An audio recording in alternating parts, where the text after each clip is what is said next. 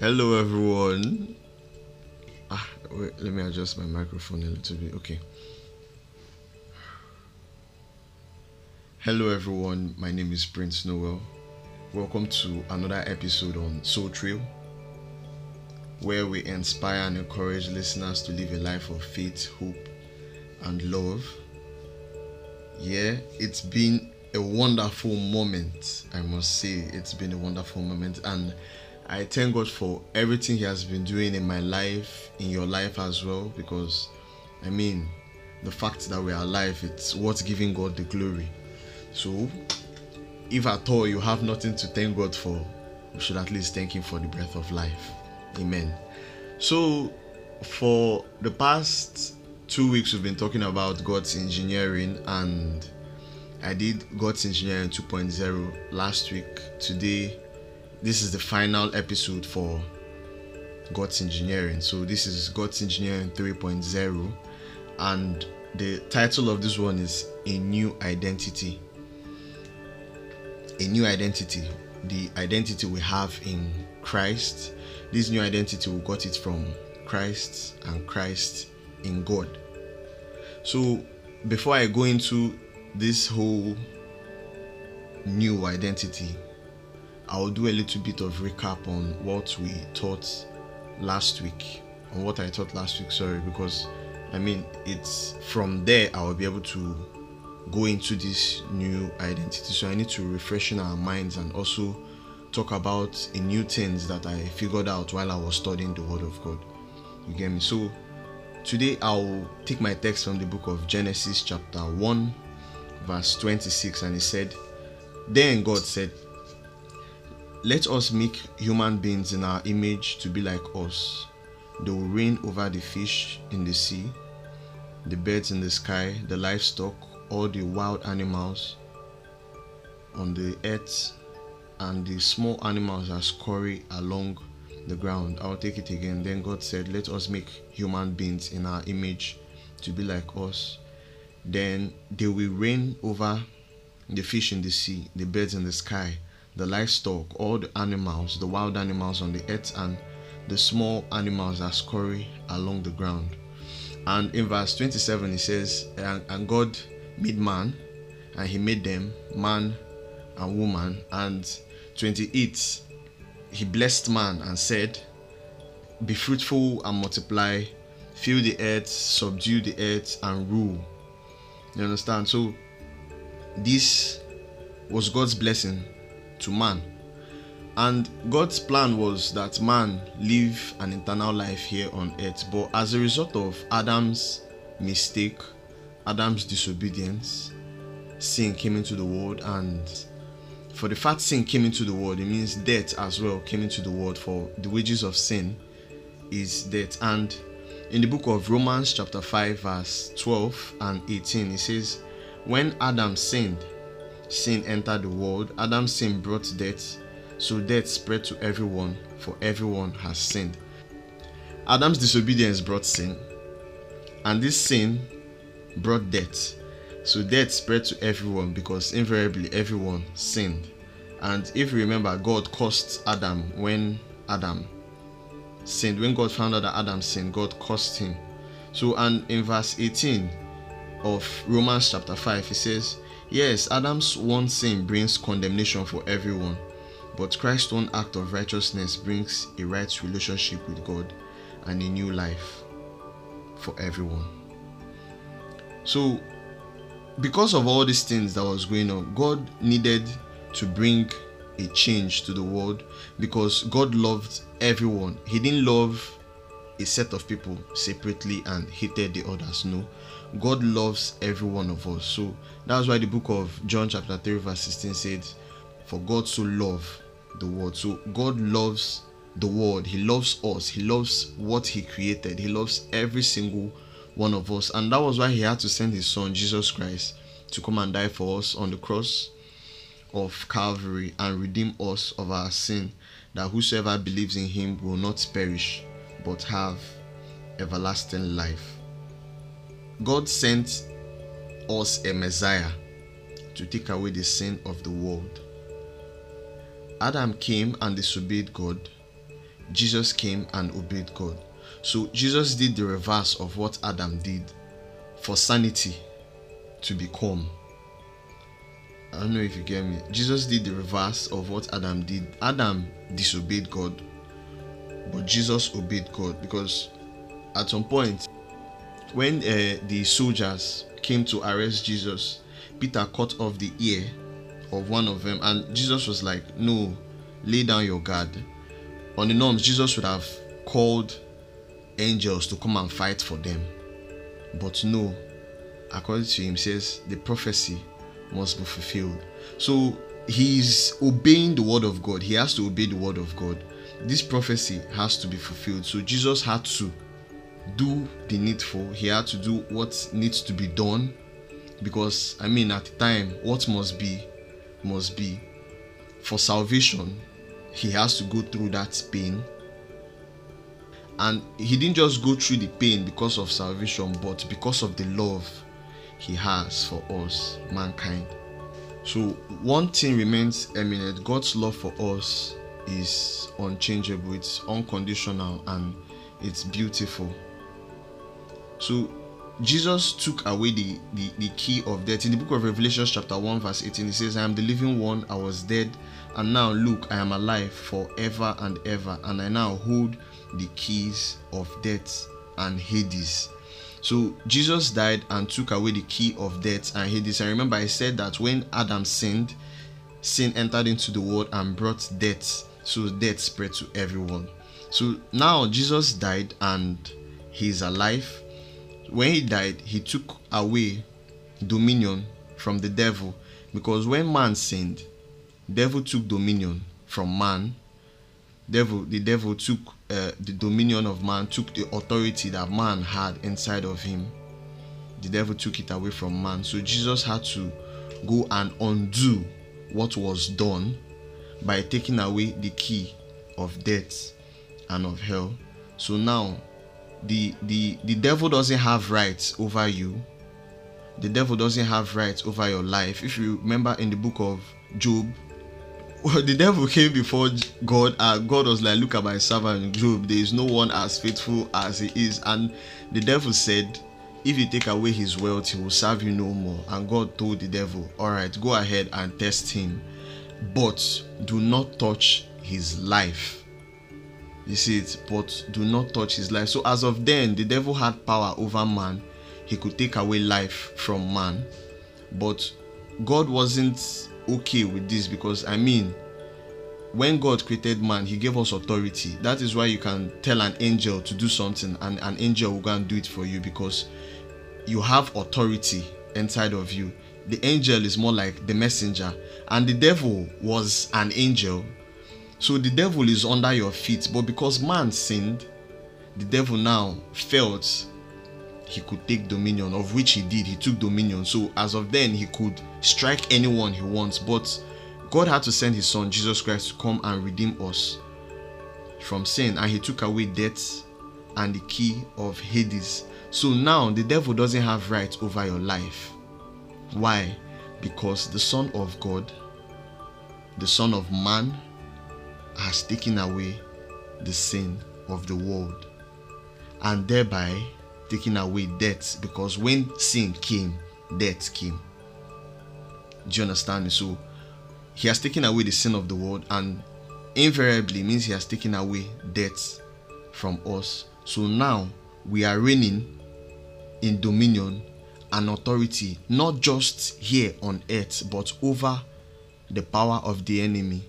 That is why in the book of Luke chapter 10 verse 19, it says, look, I have given to you power and authority over all the enemy.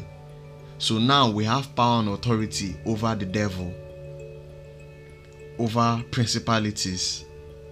He says, we shall trample upon snakes and scorpions, and nothing shall by any means hurt us. So now we are living in great dominion. We have dominion. We have dominion more than we used to have dominion, because of the death of Christ on the cross. He rescued us from the kingdom of darkness. The death of Jesus Christ rescued us from the kingdom of darkness and transferred us into the kingdom of his dear son, who purchased our freedom and forgave our sins. What I'm trying to say, this is a recap from our last episode, God's Engineering 2.0. I'm trying to wrap it up so that I can talk about this new identity that we found in Christ Jesus. So what I'm trying to say in essence now is our dominion is not just here on earth. Our dominion is not just here, but we also have dominion over principalities and powers, because now the devil doesn't have dominion over us. He doesn't have authority over us because the devil is under our feet. When God created man, he made us to have dominion. That is why he said, let us make man in our image. So we have the image of God inside of us and the likeness of God. The only thing is that we are covered with the body. We are covered in flesh. But the spirit is of God. Do you understand? The spirit is of God. We have God inside of us. We have God inside of us. Amen. So now, coming down to what we have for today, the new identity. Adam is a representation of Christ. If we see the book of Luke chapter 3 verse 38, it says, Kenan was the son of Enosh. Enosh was the son of Seth. Seth was the son of Adam. And Adam was the son of God. So Adam was the son of God. And if you read the book of Luke, you will see the ancestors of Jesus Christ. And the ancestors of Jesus Christ boils down to Adam. So Adam is an ancestor of Christ. Adam is Jesus' forefathers. I don't know if I'm making sense to you. Adam is, that's why I said if you read the book of Luke chapter 3 verse 38, not just 38, read the whole book of Luke, then you'll be able to understand what I'm saying. Because it was from Adam came Abraham, Isaac, Jacob, David, Levi, Joseph, and Joseph gave birth to Jesus. But there are so many other people in this lineage. These are generations, and then this generation begat Jesus Christ. Jesus Christ from the lineage of Adam. So Adam is an ancestor of Jesus Christ. So that's why I said Adam is a representation of Christ. Adam is more like the negative, Jesus is the positive, because Adam disobeyed while Christ obeyed. You feel me? So that is why the book of Romans chapter 5 verse 19 says, because one person disobeyed God, that's Adam, many became sinners. But because one person obeyed God, many will be made righteous. I believe you understand now. So back to the identity. Now, to all who believed in him and accepted him, he gave them the right to become children of God. This is John chapter 1 verse 12. So the story of Adam has come and gone. Now, this is Christ we are talking about here. So, and remember, John 3:16 says, for God so loved the world that he gave us his only begotten son, that whosoever believes in him will not perish, but have everlasting life. And now, in the book of John chapter 1, it says, to all who believe in him and accepted him, he gave them the right to become the children of God. So that means once we have believed in Christ, remember Christ came and died for us and gave us back our dominion and gave us back our authority. And now, to be able to thrive in this world, to be able to thrive in this dominion and have perfect dominion, we need to believe in Christ and confess him as our Lord and Savior. And the moment we do that, we automatically become children of God. That is when what we read about in the book of Genesis chapter 1 verse 26 begin to apply. Let us make human beings in our image to be like us. So at that point in time, we become children of God. Inside of us, we now have Christ inside of us. It says Christ in you, the hope of glory. Do you understand? So when we have Christ inside of us, we now begin to manifest God. we begin to manifest the likeness of God, because initially God made man to be in his image and his likeness. So inside of us we have God. There is God inside of us. When we accept Christ as our Lord and Savior and confess him and believe in his name, then we begin to manifest the likeness of God which is inside of us. When God created us, let me break it down for you now. When God created us, he said, let us make man in our image to be like us and his likeness. So normally man has the likeness of God inside of him, but sin came into the world and made it look like as if we've lost the connection we have in God. And God sent his son Jesus Christ to come and die for us, and Jesus Christ came, died for us, and restored this dominion inside of us. Remember, before in the Old Testament, man doesn't have the kind of leverage he has now. Before, God speaks to the people through a prophet.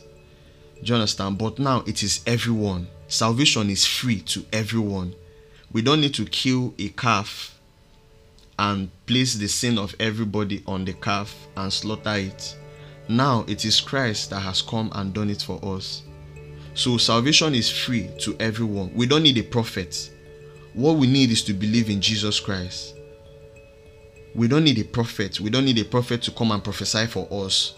What we need is to believe in Christ, because we already have his identity inside of us. Remember, from ab initio he said, let us make man in our image. So once you believe you have the likeness of God inside of you, because we are spirits. What we are looking at here is flesh. When we die, it's this spirit that goes to be with the Lord, his likeness. Do you understand? So now we have to believe, okay, yes, this spirit inside of me is God. This is God's image. So if I have God's image, what is there to be afraid of? He says, greater is he that is in you than he that is in the world.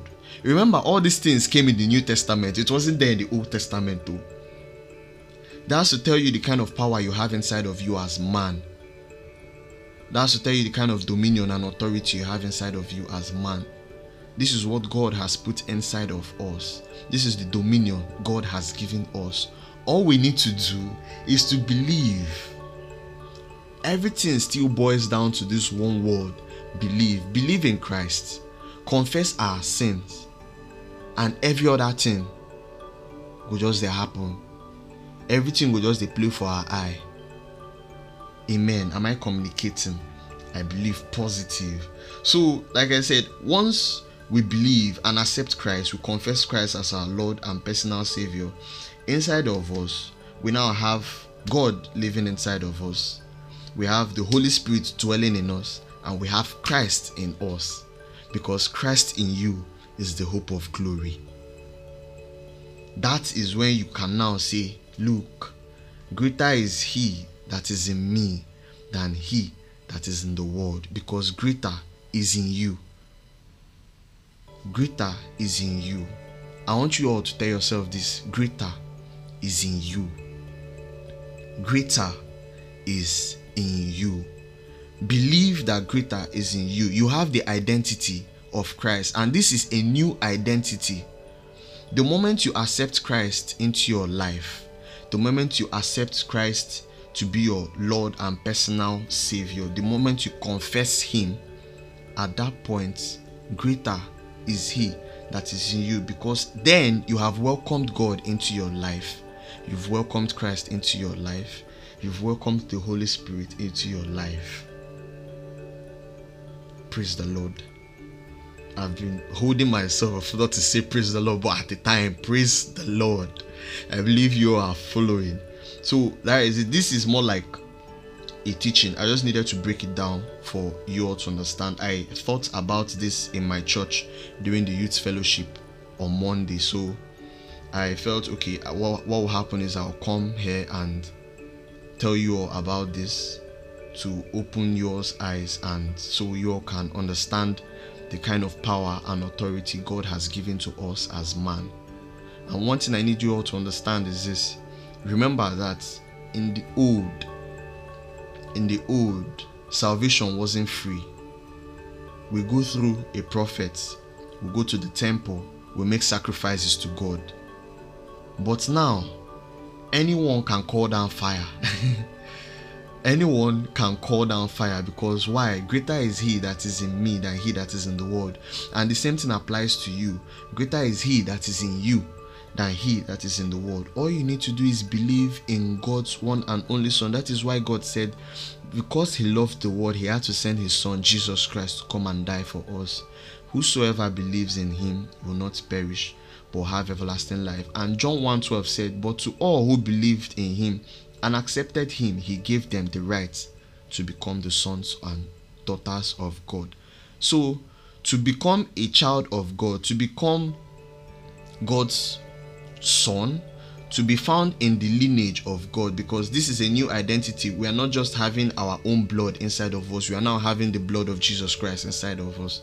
So to become a child of God, to be in the lineage of Christ, to reign over the devil, to reign here on earth and over all principalities and powers, we need to accept and believe in God's one and only Son, Jesus Christ. Only then do we have the right to become the sons and daughters of God. I believe I made sense. If you take your time and listen to God's Engineering 1.0, 2.0, you'll be able to understand where I'm coming from. It's been wonderful all this while. I was doing a little bit of Bible study when I was coming through all these things, and the Holy Spirit was just speaking to me that day. And when he spoke to me about all this, I came out, I told my mom, look at this thing. And my mom was like, okay, yes, there's sense in it. And later I went to church and more words were just coming in. It was just coming in, and I was trying to document them and find a way to put it in order, and then I was able to get this. So I believe I was able to touch someone. I believe you all were able to understand what I am talking about. Greater is he that is in you than he that is in the world. All you need to do is accept Christ as your Lord and personal Savior, and I'm going to give you all the chance to accept him. That's if you haven't accepted Christ before, I'm going to give you the chance. So if you're out there, you want to give God a chance in your life, you want him to come and take the wheel over your life and be the captain of your boat, say this prayer after me. Lord Jesus, come into my life, be my Lord and personal Savior. From this day onwards, I want you to take the wheel of my boat and guide me, be my captain. I don't want to live life on my own. I want you to live my life for me. I want to live the life of Jesus Christ. I want to portray the fruit of the Holy Spirit. Holy Spirit, come into my life and dwell. Take control over my life and make me right with God. Amen. If you've said this word of prayer, I believe the Holy Spirit has come into your life, and now you've been made right with God, and now greater is he that is in you than he that is in the world. God bless you. I pray your souls find a new joy, peace, love, and calmness. Amen. One love as always. Cheers.